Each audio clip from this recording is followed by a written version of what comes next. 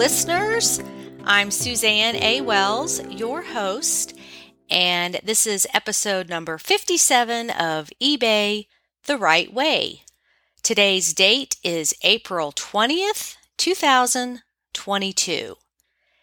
Patti Paul is my guest in this episode, and she has some excellent trash to cash knowledge to share. So listen up and take notes. Hi, listeners. Today we have Patti Paul with us. And Patti, say hello to the listeners. Hello, listeners. Hello, Suzanne. Happy to be here. And we always start off with where you're located. So I'm in Vernon, Connecticut. We're about 20 minutes northeast of Hartford. And I'm about 10 minutes to some really good shopping and about 20 minutes to a nice rural atmosphere. We're in the kind of right on the edge of the quiet corner of Connecticut. Oh, so that is an affluent area, Hartford, isn't it? Ish. Ish. Okay. Well, I'd say like downstate more towards like New Haven and down by the shore. That's more affluent. We're more working class environment up here. Yeah, I know. Every city has every state has its different pockets of affluent areas. So I get that. Well, everybody's real estate is going up anyway, just because of the pandemic and everybody moving out of New York City and, wanting to get a little bit more of a, country life. Right. So I'm north of Atlanta, and I'm not near what people think of as the affluent areas of Atlanta, like Buckhead. That's like a 30-mile drive for me. So while the sourcing is probably better, I just stay out on the fringes of Metro Atlanta, and I find plenty of stuff here. So I don't have to make here too. Here too, for sure. Okay, well, the next question I normally ask my guests is the important one. How did you get started selling on eBay? Well, I want to say I might be one of your longest sellers because I don't think I ever heard somebody selling as long as 95, 96. And I had to fact check that because you know how as time goes on, you kind of get blurred with dates. But I started selling with my ex-husband. Mom passed away. We were in our late 20s, early 30s, and she didn't have a lot of money. She had died at a young age, and we wanted to help a stepdad out. And I had heard of this new platform called eBay. And my husband and I, we were travelers. We had this really cool camera that took pictures. It was a Sony. It took pictures on a 3x5 floppy card. So I could take the pictures of the items and load it up into the computer. And that's how I started. The first thing I sold was this little plastic desk ornament. It was from the Peanuts. I think it was Snoopy. And I think I got like $12 for it. And they paid for the shipping. And I was like, there's no way I would have gotten 25 cents for this in a tag sale. So I was hooked. That was it. Yeah. Okay. So you started pretty much right when eBay started. Yeah. It was the Wild West back then. I remember the first time I ever heard about eBay, I was at home. We were living in Tennessee. I was just playing with my kids that morning. They were maybe 1 and 3, real little. And the Rosie O'Donnell show was on. And she was talking about this new place online you could sell things called eBay. And I was like, what is that? I was very interested in how it all worked. And of course, I didn't start until 2003. But I remember when that first hit the news and nobody really knew what it was. You were really selling back then on a wing and a prayer because, you would sell the item and then the person would either mail you a check or a money order. And then I remember you'd have to mark off in your little eBay account that you got the money order. And if you got a money order, you could ship it right away. If it was a check, you had to wait till the check cleared. So that was like a whole other process. And then I remember just saving my receipts, you just bring it to the post office and hope that it would get there. It's crazy, now that you think about where we've come. I know. And it's been almost 30 years for you. Yes. I mean, Well, I'm like a stick-to-it sort of person. I've actually worked in my day job this is my 33rd year. oh, So wow. my mom says I don't like change, but I say I just stick to things. Well, and I'm like that too. Once I make a commitment, I do everything in my power to make it work. And absolutely. And that can be good or bad. And like, relationships, I stay in them too long when it's like, I should have left 5 years ago, but it carries over into some, ways that kind of backfire. But, any kind of project, business, I stick to my commitments. And I think that's what you're saying is you just absolutely. stick with it. Yeah. Well, and it's been fun. I've always just looked at eBay as something that's been fun. It's never been work to me. It's just always something that it's just, you name it, I've sold it. I mean, other than maybe clothes or plush, I don't really, I look at those plush animals and I'm like just my eyes get wide and I'm like, oh, the deer in headlights. Okay, good. Then more for the rest of us. That's the way I think about it. It's like all the electronics and stuff that doesn't interest me. I'm like, hey, that's more for somebody else. Go for absolutely. it. Absolutely. Go for it. So you made a comment on the Facebook group about an item that you have specialized knowledge in. And so first of all, let me ask you, what is your regular day job that you've been doing for 30 years? I am a manager in a small family-run chain of liquor stores.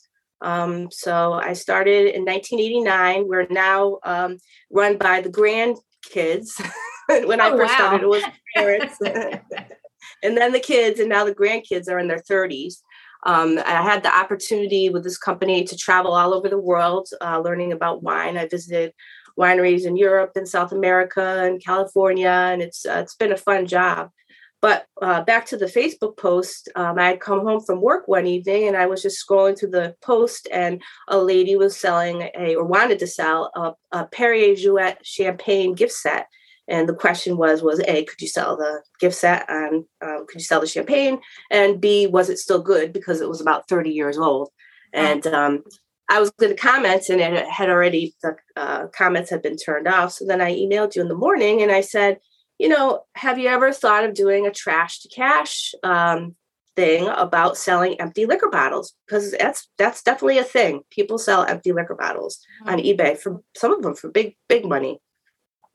And that's when you invited me onto the podcast. And that's fascinating because my only experience with that is I was selling some things on consignment for this is how I met the love of my life. He found me to sell some stuff and he was a world traveler. And that's kind of how one of the ways we connected. But he had a Yadro gift set that when he lived in Italy, they got it in Spain. And it was a wooden box that opened and the bottle was in there. And it was a collector item. It was manufactured to be a collectible, but it had never been opened. So I believe I sold it as a collectible and it was full. The bottle was full and that was allowed as long as it was sealed and as a collectible. So let's tackle that question first. How does that work on eBay these days? To be honest with you, I'm not sure because I've really never sold any full liquor bottles, but I do know that Jim Beam makes decanters that some of them are worth some money, some of them aren't worth a lot of money, and those also would be full. So I'm not really sure what the actual rule is on that at this point in time. Okay. Well, one thing that's great about podcasts, I can insert that information. I'll find that out and include that later. I ambushed you with that question. No, that's fine. We actually have some old Jim Beam decanters in the basement where I work, and I've passed them a few times and I've looked them up, but they really don't seem like they're going for a lot of money. So I never really bothered with them. Okay. I don't really harvest a lot from my job, Well, when we first spoke about doing this podcast, I was like walking around the store, like looking everything up because I was like, oh, I wonder what this would sell for. I wonder what that would sell for. And that's when I ended up selling those, the Clico champagne ice jackets for like $75 for 4 of them. They were just jackets that encased the champagne bottle. They had a little zipper and a little snap on the top. Okay. And supposedly to keep the champagne cold for a couple of hours. And I remember when I put these on the shelf in November, I said to myself, these are really dumb. Like somebody's going to bring this home and put it in a drawer and then throw it away in 10 years. And then I looked up to see how much they were selling for, and they're not dumb. They're actually selling for some good money. And so are they like what kind of fabric are they? It's leather. They're made of leather. So Leather. the champagne, Clico champagne goes from anywhere between, in our market, it's like $60 to $80 for the rosé, and then there's just the regular non-vintage brut. And these just came as like an extra item on the champagne around the holiday time. Somebody else had commented on that post that, the Clico label is kind of a, BOGO, be on the lookout for, just because like a lot of their little tchotchkes that come with the champagne are still, fairly sought after. Yeah, there's a lot going on in that category with ice buckets and all of the accessories that go along with champagne and wine and liquor and all of that. And I've seen these bottles that are flat, like somehow they're flattening the bottles. Have you seen that? Yes, you can see like there's a vodka brand. It's called Grey Goose. And the bottle it's very striking. It's very tall and it's frosted and the letters are painted on. And I think people are buying those empty bottles just to do crafts with. Either you're putting little fairy lights in them and putting them on a table because they're very pretty, or what you just said, like people flatten them. So I've looked at Terapeak and it looks like, you could sell like 4 or 5. If you're a drinker, you save them up and you can get like $50 for 4 or 5 of those Grey Goose bottles. So. Do you know what the process is for flattening them? Is that something people do in their home in the oven, or do you know anything about that? It's a kiln process. Yeah, I do know somebody that did it, and she would always ask me to be on the lookout for the blue bottles, the pretty bottles that were out there. And she did ceramics, so I think they just flatten them in a kiln. And I have not even looked those up. I saw a few of them one day at a Goodwill, and I thought, wow, that's interesting. This bottle's flat. So now I'm going to have to go investigate that, because once I saw them, I started seeing them again. So that would be pretty easy to ship because, it's flat and there's no inside that where the bottle could crush or anything. So correct. Yeah. You just wrap it up in bubble wrap and put it in a box. That seems pretty easy. But back to the Facebook post. So was it the pink bottles? Is that the one I'm remembering?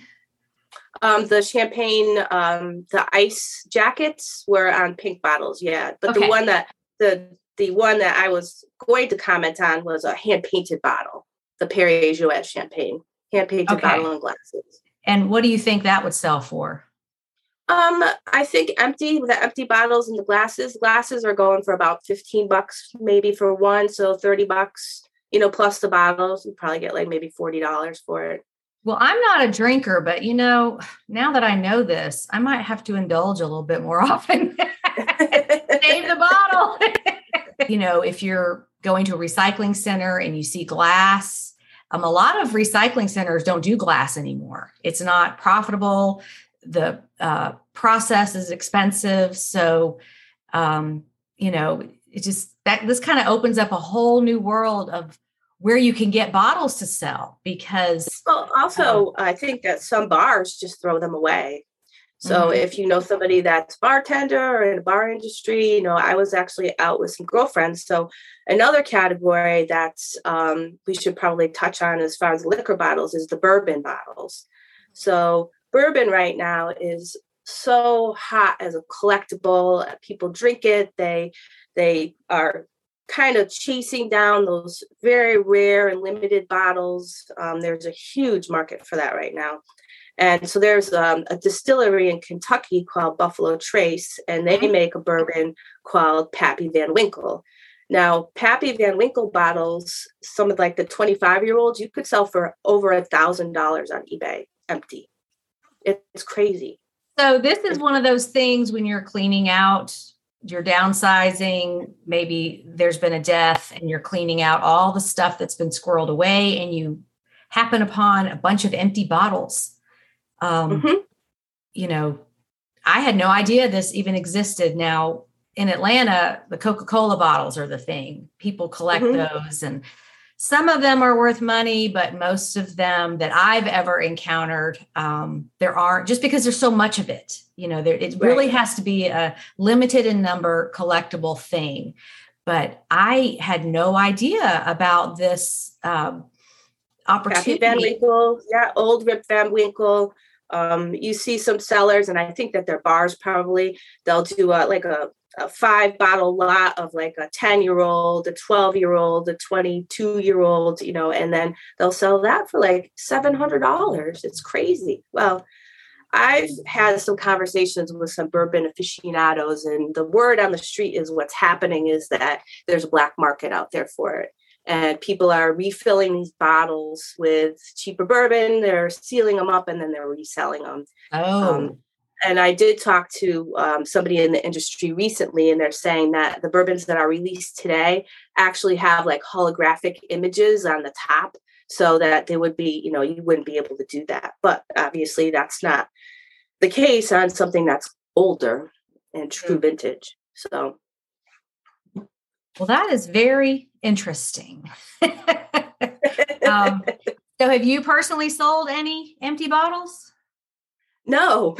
The expert has not sold any. She just knows the market for them, which that's, you know, hey, no reason to sell something that's not worth anything. But I hope the listeners' ears are perking up, either if you're, you know, bourbon's your thing, or if you know somebody or somebody in the family or a relative collects all these bottles. I mean, it's like Mallory and her beer cans.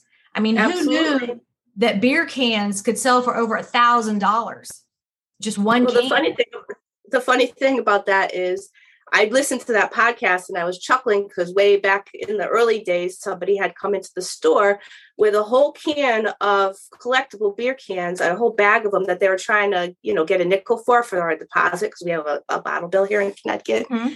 And I was like, oh, I'll buy that whole bag for $20. And there was some of those cone top beer cans in there, a lot of steel beer cans, and they weren't going for the money they're going for today. I mean, maybe $60 for a cone top, but that was crazy. The money that she got for those, you know, it's just, I mean, everything's got its time. That specific one. Well, she knew that her dad was an avid collector, and she knows that she's got some winners in there, but it's going through all of them. She says she's got just tubs and hundreds of tubs of beer cans to go through. And it's going to be a process that takes years. But as far as what we're talking about here with liquor and champagne bottles, I used to go to a recycling center that had one of those long, sort of shallower dumpsters. It was maybe 4 feet tall. So you could see in it, like what's on top and everything, and just thousands of bottles of all kinds. And I'm thinking, maybe I need to revisit that. Yeah, I don't have to be a dumpster diver. You can just look at what's on top and get plenty. But I mean, Grey Goose is pretty common. You see that everywhere. Grey Goose is in very liquor common, stores correct. and Costco and all of that. So it's just a matter of saving those bottles and seeing what you can get for them. Yep. I mean, there's also, there's another bourbon out there that's a little more common. It's still made at that same distillery, Buffalo Trace. It's called Blanton's. And those bottles are going for maybe about $20 empty, according to Terapeak. But the other thing about those bottles is they have the cork on the top has a little horse, and they're all hand numbered. And then the horse has a letter. So you can collect all the letters to spell Blanton's. So it is Oh, a okay. very arbitrary process. I've actually at the distillery, we saw the bottling room, and there's just people sitting at a table, and they have all the tops like on the table, and they're just randomly like putting them on the bottles. So you never know if your market's going to have enough L's or A's or N's. But Ah, that's definitely a okay. thing as well. People are collecting It's those. like collecting the things out of cereal boxes. Collect all Yep. seven, that that we used to do as kids, and that stuff's probably worth a lot of money too. But um, now you sell other things. What kind of items do you have in your eBay store? Oh goodness. Well, I'd say specialty is vintage Christmas. That's my, I always gravitate towards that. So I have last year I picked up basically a truckload, literally a truckload of Hallmark ornaments. So I've been like, you were saying Mallory and the beer cans, and it was going to be years to go through all Uh-huh. the tubs. Well, that's kind of me in the Hallmark ornaments. I've whittled through quite a bit of them. And I took out the last two tubs and started lotting them out instead of selling them individually. I was doing, like 5 and 10 lots. Uh-huh. So I also just got another online auction lot of, I would say like probably 80s to 90s, the old, the light up Santas and the glass QVC items. I Uh-huh. got a whole bunch of those. So my whole basement right now is like boxes and boxes of Christmas stuff. Oh, old Mercury glass ornaments, shiny bright ornaments, and Oh, I love those. those. Yeah, me too. So, Yeah. what else do I sell? Just basically like anything that's shippable. I mean, I don't do too many. I do browse the thrift stores, but I more go to an auction, online auction, estate sale, and just get a big lot of stuff. And then I'll bring it home and I'll go through, right? Half of it will be eBayable, half of it will be tag saleable. I always have a big tag sale a couple times a year with my next door neighbor, who's also a really good friend of mine.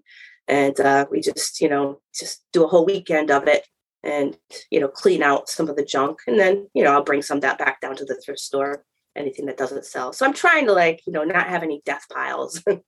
Well, and you have a full-time job too. Yep. So I'm 44 hours with my day job. Then I do eBay. And then my husband and I run a small self-service farm stand at my house as well. So I have a big vegetable garden. Oh, I do nice. plants. Yeah, I do plants in spring, and then the transition to the vegetables in the summer. Oh, wow. So you're So I'm very I'm busy. Yeah. So I was going to say, as far as buying in lots, that's a time thing, because you're not under pressure at that moment at the estate sale, at the auction. You could just buy a whole bunch of stuff and then work through it at home Correct. on your own time when you can work it in. Um, I have a college friend that runs an auction house the next town over from me. So like I'll go up there a couple of times a year, and he is basically just selling to dealers. He does it like Tuesdays all day. And I get like a table lots from him, at a really good price. When a couple of years ago, I got a whole table lot of antique linen. So linen tablecloths, linen napkins. I mean, it's like, I think I spent like $40 or $50 for, again, a whole truckload full of antique linens that oh, I've been wow. That's fun. restoring slowly and selling slowly. Um, and those are easy to ship. They don't take up a whole lot of room. I mean, you're talking tablecloths, cloth Hmm. napkins. Okay. Yeah. Yeah. Do you ever find any of the dish towels that are embroidered that, from the 50s and 60s? Yep. Stuff like that.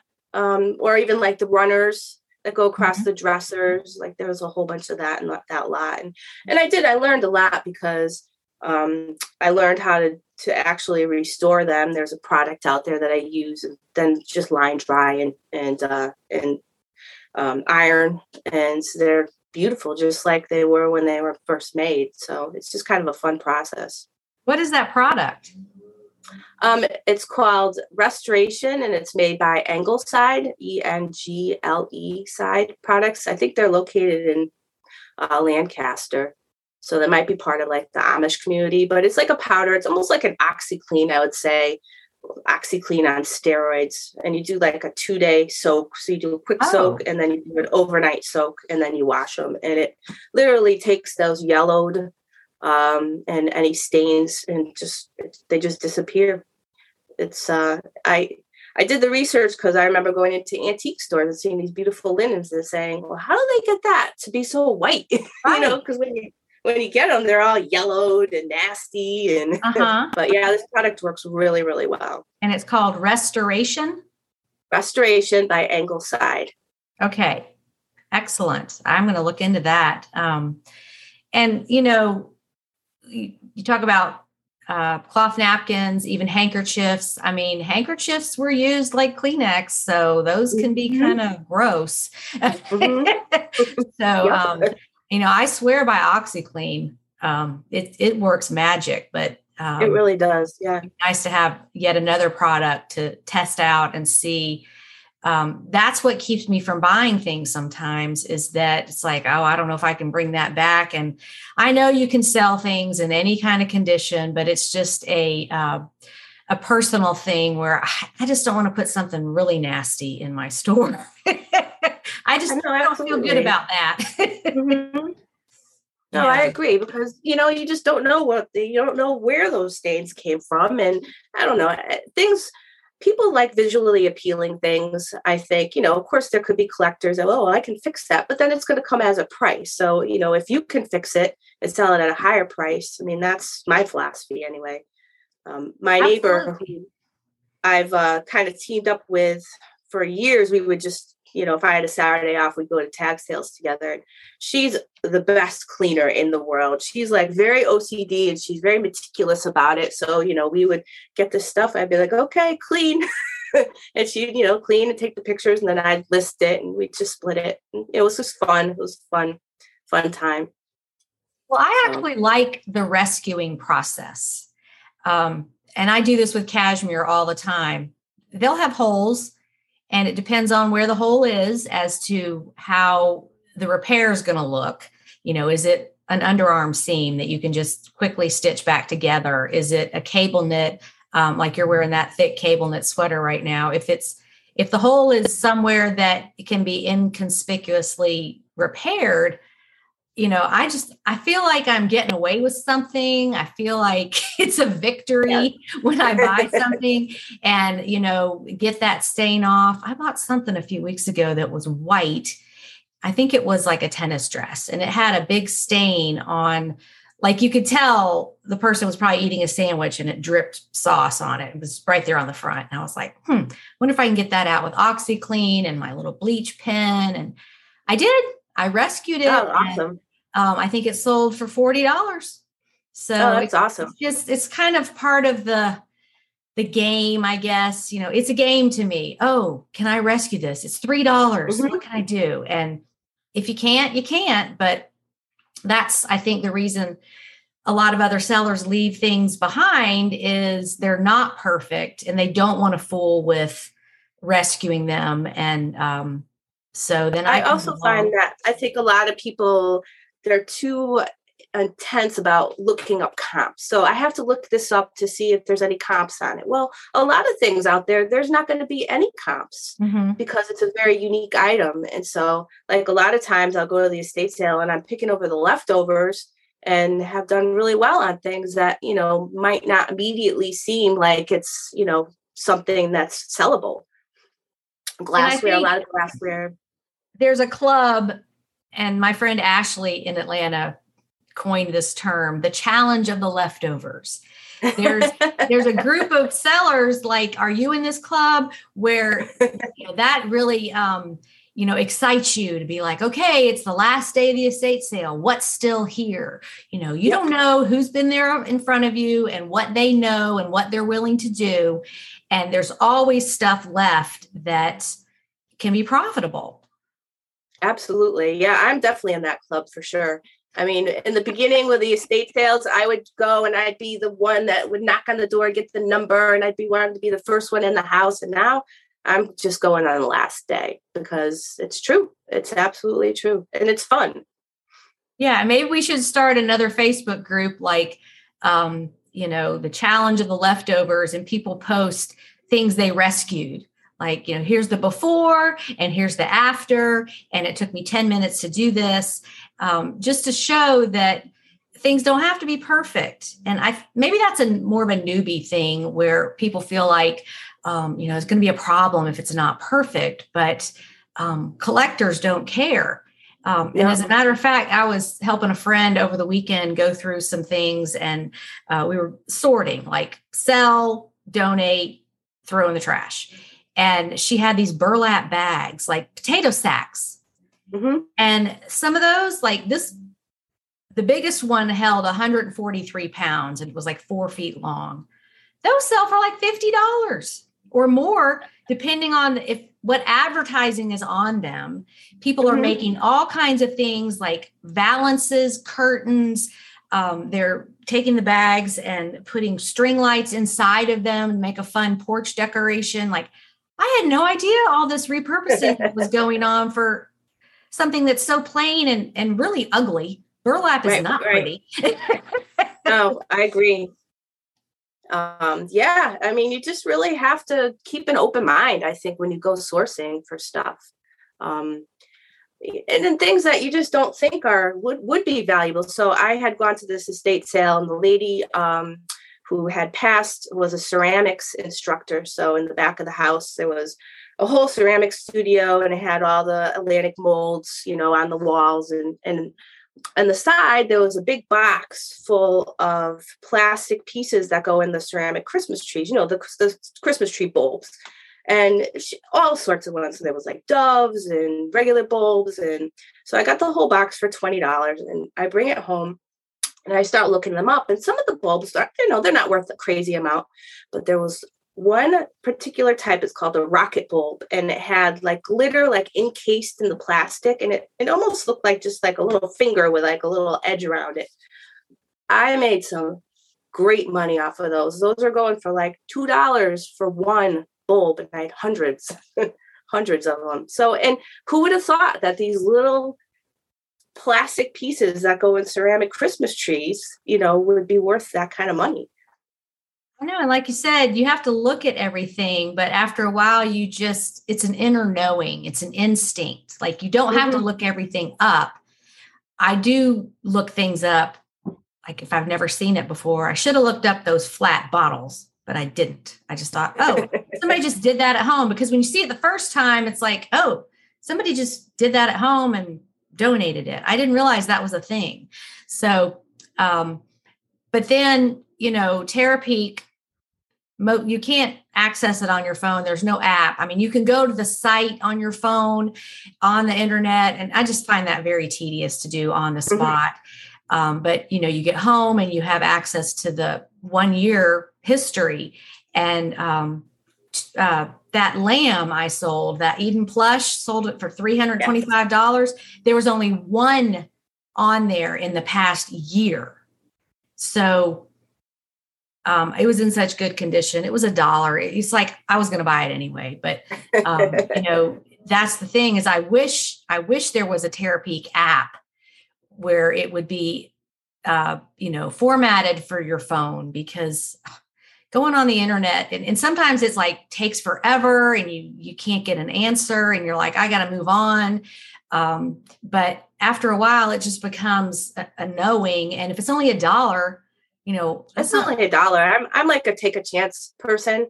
So if it's $1 and it's not going to sell, and I either sell it at my tag sale or I donate it, I'm planning on, my husband and I are planning on retiring to Florida in about 4 years. So good. I'm going to probably switch, and then I'm going to do eBay full time after that. So I'll probably switch my business model a little bit and maybe spend a little bit more money on my inventory to get the higher dollar sales. I do really well in like that $30, $40 items, but I'd like to be in that $300 or $600 club, like the cape that you sold.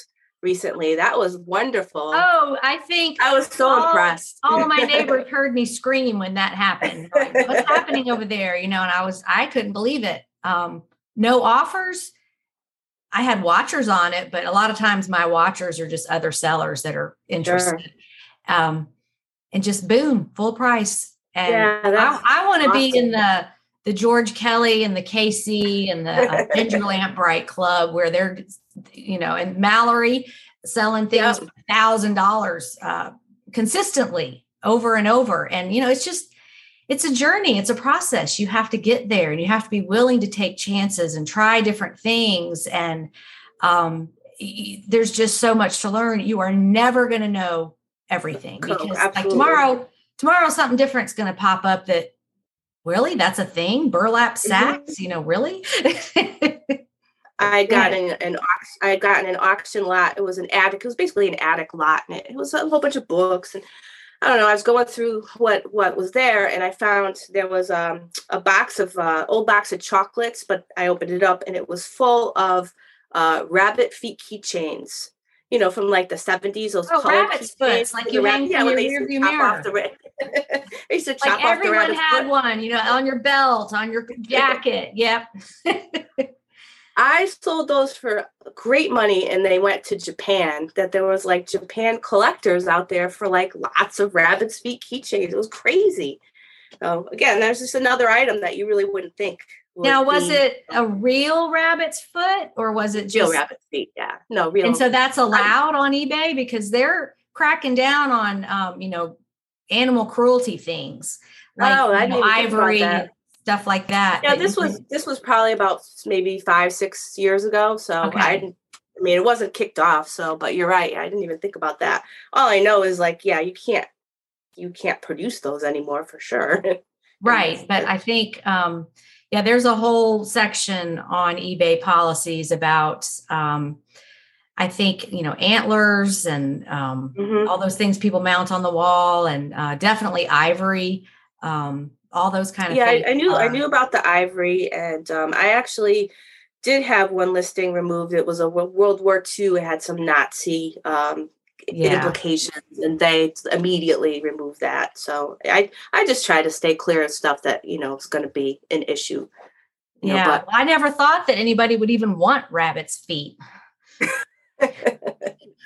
Well, somebody in Japan did. I mean, you get these little clusters of people that want these very specific items for whatever reason. Is it fashion? Is it some kind of funky video game they all play, or those Japanese comic books that has a huge following with all of the Sailor Moon outfits and all that kind of stuff for these conventions, Dragon Con, Comic Con, just there's all kinds of things people want, and it's just all these little miniature universes existing next to each other. Like, wow! Sure. Well, that's the beauty of eBay is that you can reach so many people. It's that's what I loved about it. Like way back in the beginning, is it's I could sell something at a tag sale for $1, or I could sell it on eBay for 30 or 40 because it just reaches such a large audience. Mm-hmm. So back to the collectible bottles, you said they're being repurposed now. I would think weddings for table decorations and putting the lights on them. And what other things do you think they might be used for? So there's some tequila. Well, actually, and there's another vodka brand out there. It's called Crystal Head, and the vodka is actually the bottle is a Crystal Head. It's Dan Aykroyd's vodka. And I think people just collect those because they're pretty. Those are selling for about $25 a piece, empty, online. And again, I think people use those for Halloween decorations. Okay. There's also a tequila that's called Clos Azul. And they're like these beautiful ceramic tall bottles. And again, I just think that, people just use them for decorations as well. They're hand painted and they're pretty colors, and maybe they're putting olive oil in it, something like that. Okay, just use it for anything. Mm-hmm. Oh, that's fascinating, and I had no idea that was going on. Well, the other thing too, and I mean, maybe your listeners might be interested in this, is so at the end of the holiday season, we get in a lot of gift packs with the bottles. So the gift packs will have glassware, mostly glassware. Sometimes it's some other kind of little tchotchke. And these gift packs kind of take up real estate on the shelf because they're wider than, say, the normal like shelf set is. And there's everything's free to us. So we'll break it all down and put these glassware and whatnot in a cart and sell them for 50 cents a glass or $1 a glass. Well, I was just looking up some of those and realized that like some of the Scotch glasses, I mean, they're selling for decent money. So if you go into your local liquor store after the holidays, you see a whole cart full of glassware, it might be good to pick some of that stuff up. That's a great tip. Yeah. Yeah. And I was like, who would want this? Well, now I know. Well, I think you have to have the reseller mindset, because usually like Christmas is over, people are done, they move on, they don't care anymore. But the reseller mindset is like, somebody might collect this. Somebody might want this next year. Somebody might have this and it broke and they want to replace it now while they're putting their decorations and all their Christmas stuff away. So you have to have that reseller mindset of, would anybody want this? And it's okay if it's not the holiday it was made for. Mm-hmm. Yeah. Yeah, absolutely. Now, how many items do you have in your store? 670, I think, right now. I'm doing a pretty big commission project that I'm kind of regretting. Oh, like consignment? I kind of got guilted into it by my husband. And since I complain about it every time I'm working on it, I don't think he'll ever do that again. But I've been selling movie memorabilia. It was this estate where the lady who passed was a teacher, and her husband had money from their parents. They actually lived on, if you're familiar with golf, the TPC Highlands golf course in Hartford. Yeah, that's where the estate was. It was a condo like overlooking one of the greens at the TPC. Wow. And this lady, they just collected artwork and Yadros. And so I came in and she had this whole closet full of movie memorabilia, boxes of lobby cards and posters. And I mean, you name it, have to do just scrapbooks and magazines. And I said that I would do it. And it's been, I think I lotted it up to like over 400 lots of stuff. I know. And it's a lot of research and it's a lot of paper, but the lady's been very patient, and, we're not making a crap load of money on it, but, it's been trickling in. Well, I think that's a great way to learn new stuff, is selling things to other people, because you don't have to make any decisions about buying it. It's just right there in front of you. You just look it up, yay or nay, and then going forward. So like if you ever see that thing again, you already know. And it's good free education, but it does take time. Correct. And she had a lot of the World's Fair memorabilia, which is actually selling pretty well. So that was to open my eyes up to that. I sold one view book. I think I posted it on your Facebook group. It went for like $100. So it was just a little book. What year World's Fair was it? It was 1893. Oh, super old. It was old. That's antique. Yeah, right. Okay.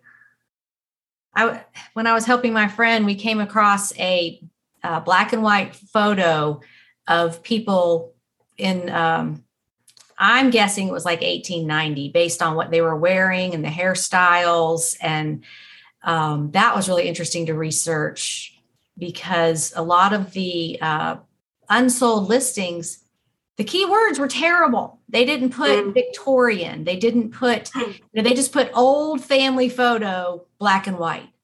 And like, this was, they had the Gibson girl hairdo, the pompadour hairdo, and the men, you could see their pocket watches. And it was weird because there was like 10 people.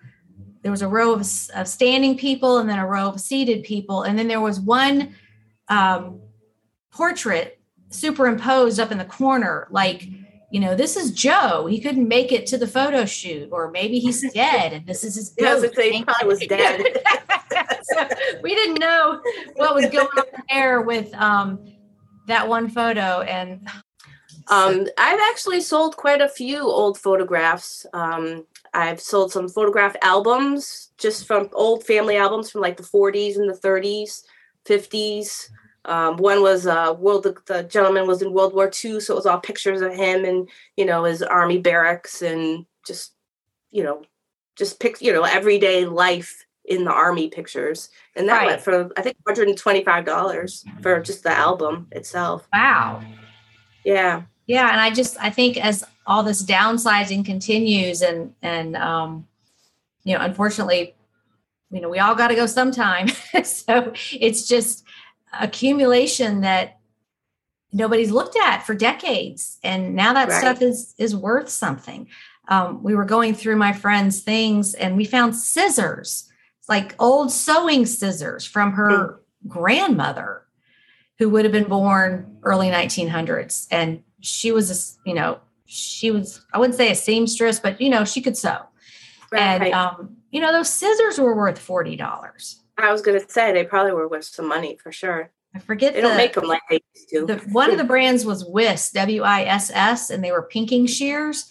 And I thought, you could just pick them up and they're so heavy. It's like, okay, these are going to be worth something because now, with all these zillions of craft stores and everything, they make, all these cheap accessories and notions for sewing, but this was very high quality stuff. And, so I love that process of going through things and just evaluating, I don't know if I'm going to expand that and add that as a feature of my business, come on site and help you sort through your items, because I think that's very needed, especially when I agree.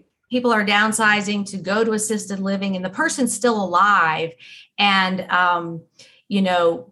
if they don't have dementia, or even if they do, they remember stuff from back then, from way back, and they can tell you the story and where they got stuff and all about it. And I find that fascinating, just looking at all these old things and figuring out their value. Yeah, I've actually helped quite a few friends go through estates, and you're right, it's fun. It's definitely a process. And I had one friend, her mom died. She basically grew up in Manhattan and her mother lived in New Jersey. So she was came to age, the mother, in the 40s and maybe early 50s. So she was a socialite in Manhattan and she had all the accoutrements. So she had like a lot of pocketbooks and opera gloves and all sorts of, just kind of fashion things. And yeah, we sold all that on eBay. It was wonderful, but it was just fun just going through other people's stuff.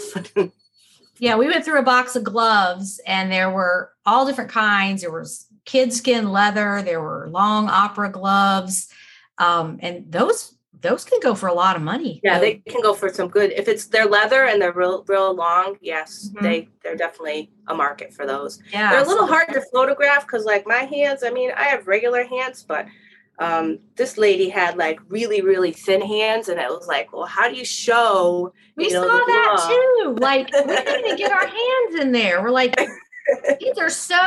their fingers must have been tiny.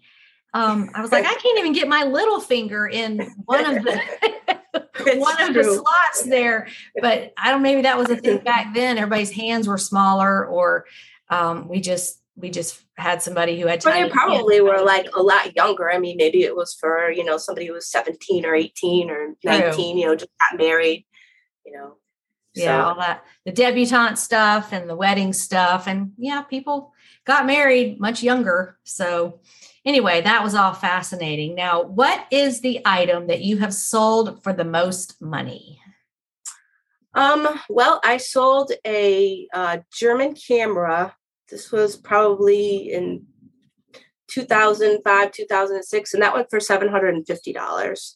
It was one of those like really intricate. I had the whole case and the outfit, and that was from my neighbor's parents' estate. Okay. And I've sold some Christmas items for in the $400 range. I'd sold a Mr. Christmas Nutcracker suite. It was like this like tabletop thing, and it had a curtain. The curtain opened, and then all these little like figures would like dance around, and it was a music box, and that went for like $450. Wow. Yeah. So, I sold some plates for $400. They were like those collector plates that nobody really wants, but these were made from a producer in China. I think it was Bradford Exchange had them, and they were the geisha girls. So it was a set of 12, and I shipped those back to China, which is Isn't that weird how it goes back to where it was made? Back to the homeland. That happens with sweaters made in Ireland. They sometimes go back there, or things made in Italy go back there. It's really strange. But hey, if I got what you need, let's put a price on it. Yeah, I'm really not afraid to ship anything anywhere. I was listening to Casey and your podcast with him, and he said, I don't worry about the shipping until I have to ship it. And I'm kind of on that page too. I mean, I have enough supplies, and I definitely have supplies at my workplace, if I need a bigger box or something like that. So I think that's a confidence level. You have to do it a while, and then you're confident that you can ship anything. And like, you just kind of know, okay, this breakable thing, I'm going to add a pound to the weight for the packing material. You just kind of know. You don't have to have it figured out at that moment. So it does. Yeah, no, I'm always estimating. Yeah, it does come with practice. And if you underestimate, okay, it's no big deal. Like, you're not going to be out thousands of dollars. It's just, right. You'll make it up somewhere else. Yeah. Mm-hmm. It's like when I ship first class things to California, I'm in Atlanta. Some of them are $9.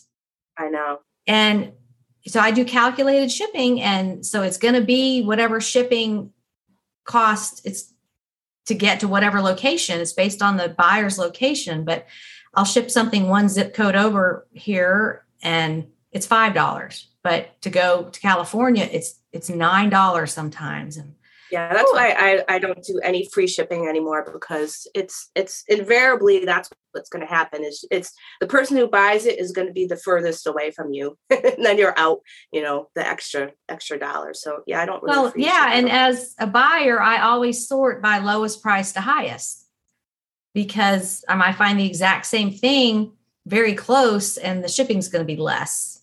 Mm-hmm. So I think a lot of people shop that way. I don't think people are being fooled by free shipping. It's not free. You're building it into the price. Right.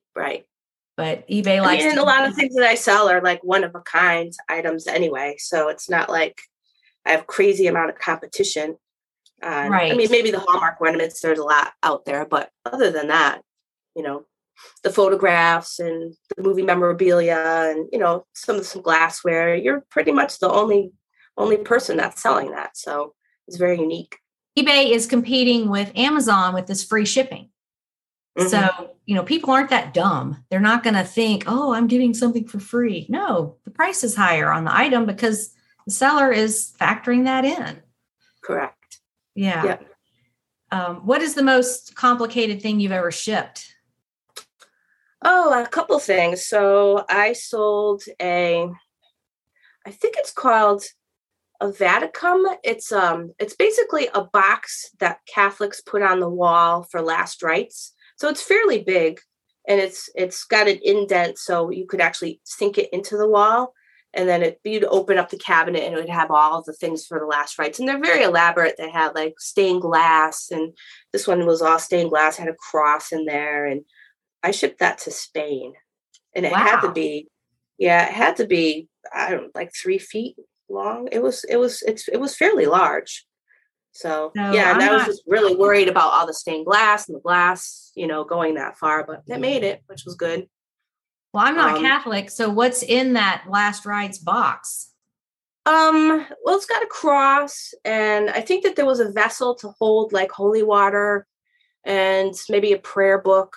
I forget exactly what was in there, but it's a very like elaborate, like pretty piece, because it looks like a stained glass window on the outside. I mean, obviously you're not opening it that often. Yeah, true. So is it something that hangs in the church? No, it's in your house.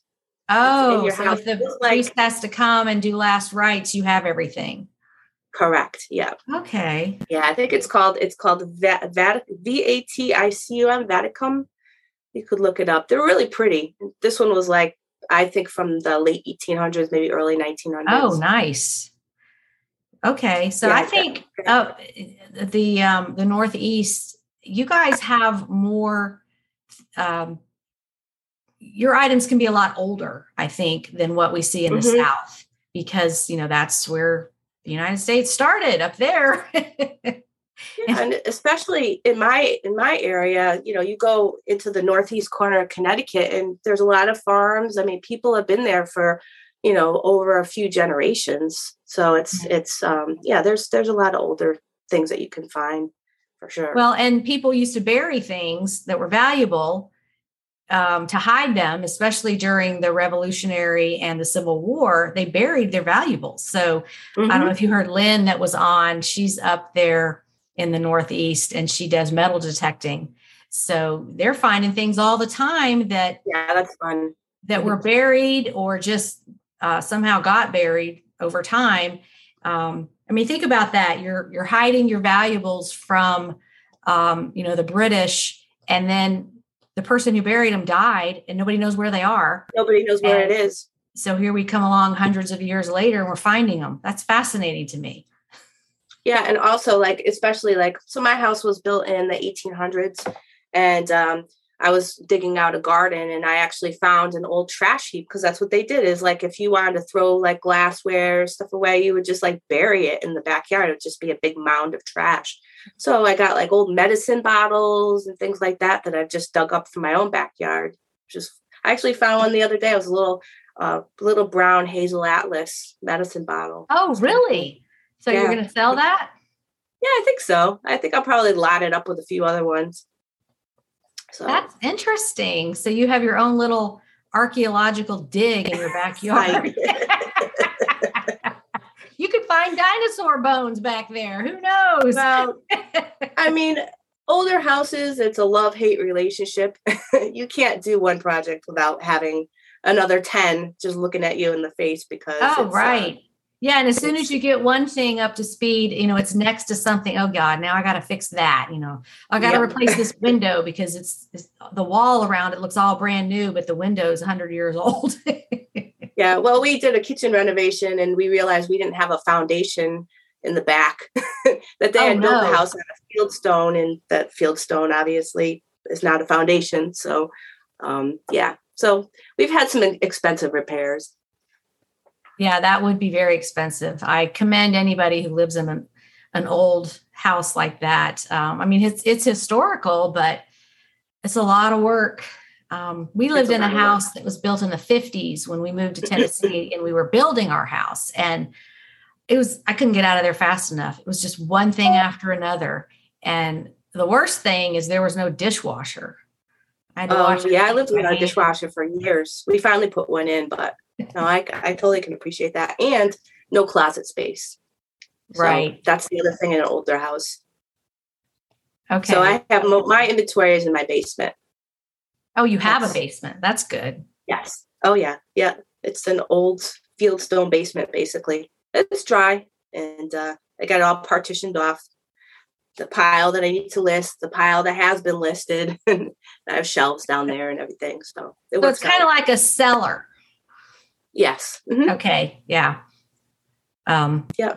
That's interesting. Like you see in all those spooky movies, going down to the cellar. Oh yeah, that's my cellar. Mm-hmm. Well, okay. The last thing I ask is, what kind of advice would you give to anybody starting eBay or struggling? I mean, you're a veteran. You've been doing this for over 2 decades now. Yeah, I mean, don't second guess yourself. Just go for it. I think that, don't worry about all the what ifs. What if this, what if that? I mean, you could what if yourself to death, but, sometimes you just kind of have to jump in and do it. And customer service. I mean, I've been in the customer service business for a long time, being in retail. And, I think that makes a business stand out is if you do have good customer service. You package things well. You're not using empty cereal boxes to ship something in. You write thank you, and on a piece of paper and put that in there. Just, little things. Always answer a question, things like that. That's great advice. I mean, it doesn't get more basic than that. Just treat people the way you want to be treated as a customer, and you'll do fine. Absolutely. Okay. Absolutely. Well, thank you so much for taking some time out of your busy day. Now, do you work from home on your regular job? No, I'm actually in the store. So I put the key in the door in the morning and I close the store in the evening. I also do marketing. So I do have an office as well. So how did you manage to be available today on a weekday? Oh, I work 4 days a week and most of it is over weekends. So I have time off during the week. It's a good thing and a bad thing. Like everybody's like, oh, happy Friday. Well, that's happy Monday for me. But well, I like having days off during the week. I always work on the weekends because I just avoid the crowds. I don't really ever go anywhere.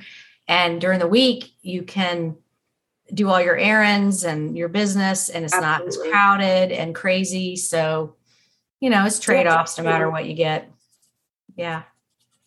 Okay. Well, I will let you get back to whatever you're doing, relaxing or working on your eBay. Probably doing some eBay this afternoon. I just wanted to let you know, like, I really admire you. I mean, you really built up a great business and you're just always really positive. Like, I really like that. So, oh, well, thank you. I enjoy, I'm like a little cheap. So I'm like, oh, do I really want to join the premium content? But I really am really happy that I did. And I've learned a lot from you. So, okay, great. Well, I try to make everything very high quality and most importantly, focused and to the point. Like, here is your 6-minute lesson on this. The whole ad-free thing on Premium Library is, I think, a great point. I like my information packaged well and concise. Yeah. So, anyway. No, and I did. I mean, I used your form letter. I had gotten bad feedback just like randomly, and I'm just like, well, where did this come from? Oh, I remember Suzanne has the little form letters for that and used it, and it got removed within like 6 hours. So excellent. I'm so glad. Yeah. Oh, good for you. It worked out. Okay. Well, thanks again, and we will see you on the group. All right. Have a great day. Okay. You too. Bye. Bye-bye. Thanks again for coming on the podcast, Patti. I sure learned a lot from you, and I know that my listeners did too. I'm going to end with a motivational quote. This one is about time. It says, "Time is free, but it's priceless. You can't own it, but you can use it. You can't keep it, but you can spend it. Once you've lost it, you can never get it back." So just a reminder to use your time wisely, whatever you're doing, whether it's working, family time, or just time for yourself to relax and reset and enjoy life.